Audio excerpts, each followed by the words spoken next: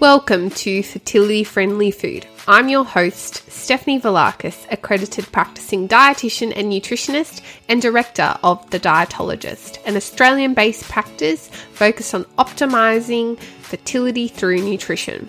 This podcast will bring you snack-size episodes for you to learn, grow, and be inspired by the latest research, facts, and practical lifestyle tips about eating well for optimal fertility, helping you cut through the confusion and myths to take back some of the control on your fertility journey, one bite at a time.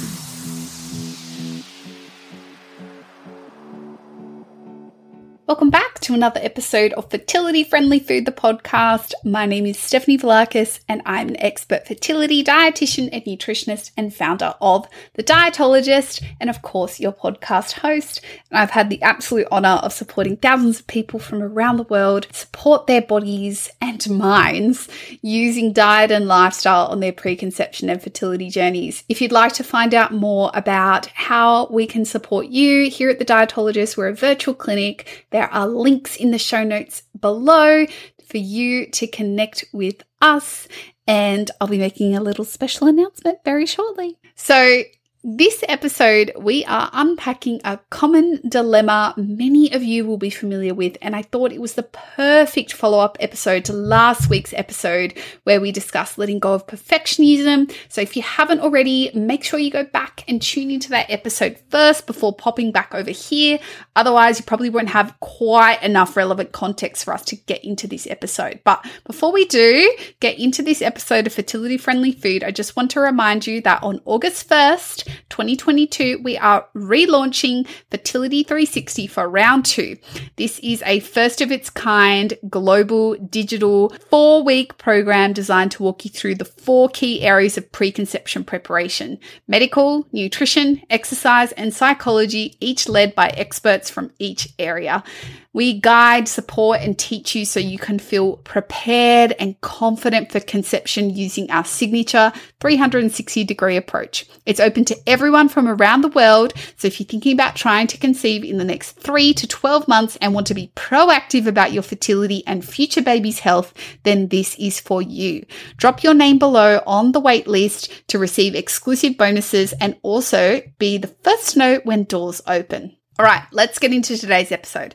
I want to paint a bit of a picture for you. Now, you decide it's time to make a baby, however that looks for you. Maybe it's donor sperm, IUI, or IVF with your eggs to pursue single motherhood by choice. Perhaps you're in a same-sex relationship and you're using donor sperm or reciprocal IVF, or you decide to just stop not trying with your male partner. It's exciting times. Perhaps you're feeling excited at the possibility of growing your family and you know it could take a little bit of time to happen, but that's okay. You're prepared and you're ready.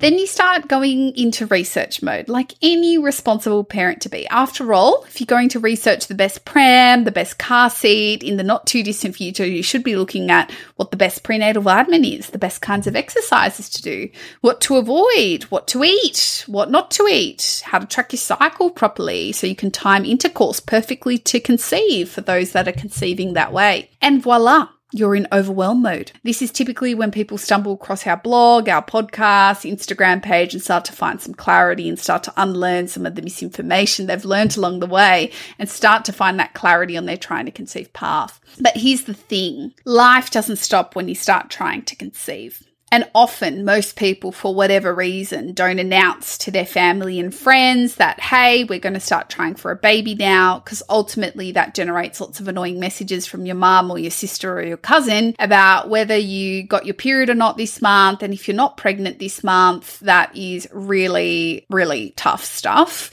And it gets really not so fun after a little bit. So yeah, I completely understand people not necessarily wanting to be open with their immediate family about their plans of conceiving. Some people do, and they're able to draw those boundaries with people to prevent them from checking in, but obviously it's going to depend on your personal networks yourself. So perhaps it's just you and your partner or your support person or support people that know what's going on, which is a lot a lot to bear because there's a lot of moving parts that go on behind the scene.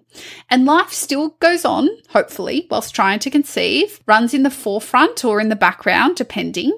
People still get married and want a champagne toast at their wedding. You still have after-work drinks and events. You still have your best friend's hen's party. You still want to enjoy a night out at a nice restaurant for your birthday. You still go on holidays and plan trips potentially. And each of these circumstances presents its own unique little lifestyle dilemmas when it comes to trying to conceive. Do you drink the champagne at the wedding to celebrate your friend's nuptials? But won't that be bad if I am pregnant this month? We are in the 2-week wait, but if I say no, people will ask questions, and then I don't want to talk about it with them either right now. So what do? Do I enjoy the birthday meal out and not worry about the butter and the saturated fats and the sugary cocktails that I really want to have? Should I just stay home instead and avoid it all? Or choose something a little quote-unquote healthier, but less enjoyable? What about on holiday? It's more than just one meal I'm eating. Should I be making sure my meals are a bit more balanced? But I don't want to miss out on delicious gelato in Italy or my favorite pina colada at the poolside in Bali. So here's the thing. Trying to conceive can take over your life, and especially your social life, which are almost always characterized by food and drink. This is why your diet and nutrition is far more than just eating your fruits and veg and the nutrients with them. It is about memories, experiences, social connection. And in fact, this is what underpins the world famous Mediterranean dietary pattern. Before we even look at food and nutrition as part of this diet, which we actually know is optimal for fertility for both males and females, a lot of what the Mediterranean lifestyle is about social connection over food. So should we be living our best social lives every day of the week and weekend and say yes to every drink we're handed and delicious morsel of food that we're given if we're in the throes of fertility treatments or trying to conceive?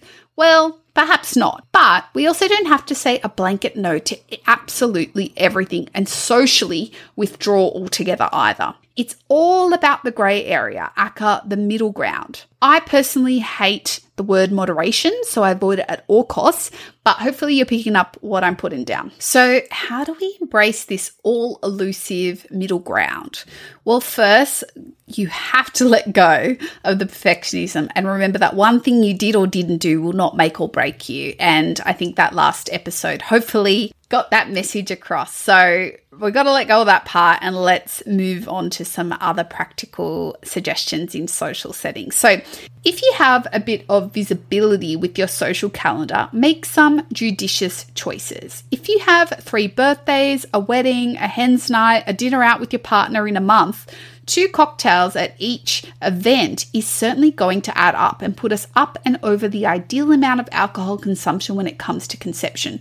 So perhaps you do one of the following. You pick 1 or 2 events you may want to have an alcohol beverage at and enjoy it.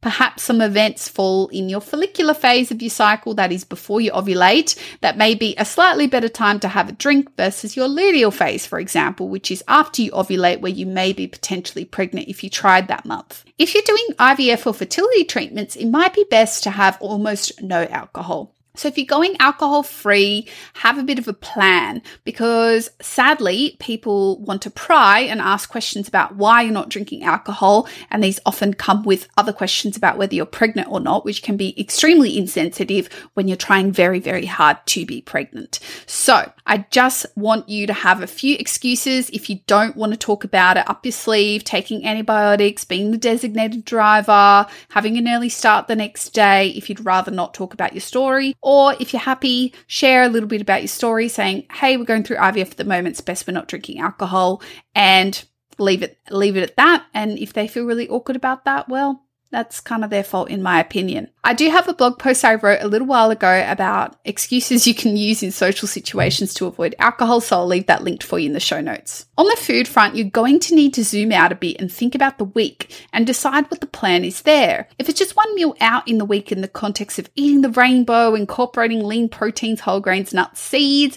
healthy fats, and all the nourishing stuff, then don't sweat the small stuff. If the week has been a bit bumpy with an unexpected work lunch where you didn't get to to choose a restaurant, a stuff it Uber Eats night on a Friday night because you were smashed with work or you just couldn't be bothered. Don't worry, it happens. And then you're at this event and it's going to be canapes and dessert. Then maybe picking up a few supplies to eat a small balanced meal before heading out is a better game plan in the context of that week. Remember, we are embracing imperfection and flexibility. The next thing is, what do I do if I think I could be pregnant, but I'm not sure yet when it comes to food safety considerations in pregnancy? As many of you heard in our food safety in pregnancy episode with Kaylee, head on back and listen to that if you haven't already. Food safety is an important consideration, but it won't play a role in the luteal phase in terms of implantation, so don't stress about that. You can absolutely enjoy a few au naturel oysters or even some brie cheese on crackers until you're testing positive on a pregnancy test. Don't forget, we have our Food Safety in Pregnancy Masterclass now available for you to download and watch alongside the e-guide that you can access 24/7 anytime from before you conceive to when you get your positive pregnancy test and you just want to know right away what you need to be worried about, then this is for you. It's been designed by our expert pregnancy dietitian, Kaylee Slater, and she walks you through it all with 1 year's access. And we're also donating some proceeds to Panda, $10 from every ticket sold, to an awesome cause focused on perinatal anxiety and depression support resources for parents and parents-to-be. So I'll leave the link to that below as well. So some of you might be thinking, I have another health goal which affects my fertility and reproductive health, like PCOS or endometriosis or hypothalamic amenorrhea, that influences my food choices. What do I do then? This is tricky, undeniably. Obviously, like any chronic condition, consistency in applying lifestyle strategies is key to long-term outcomes and success, but you still have to live a little too. For some people like myself, I personally know with my endometriosis, if I drink too much alcohol or enjoy too many deep fried foods in the context of a week, my endo is going to arc up with pain and symptoms and bloating, and that wipes me out when it comes to work and other parts of my life.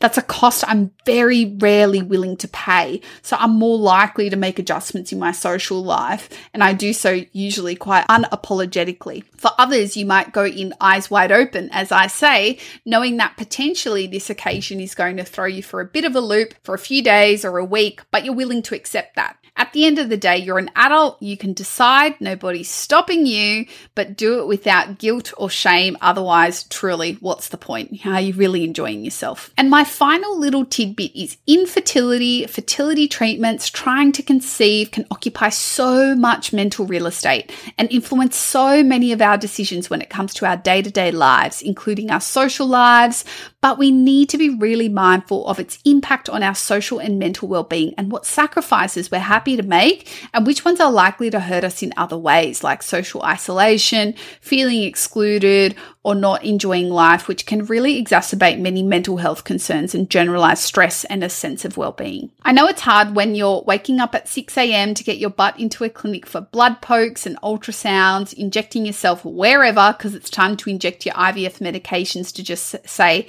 participate in your life as before. That obviously isn't always possible or practical 100% of the time, but whatever the outcome on your trying to conceive journey, I don't know many people who want to look back and say, I hit pause on everything in my life for this and I was miserable.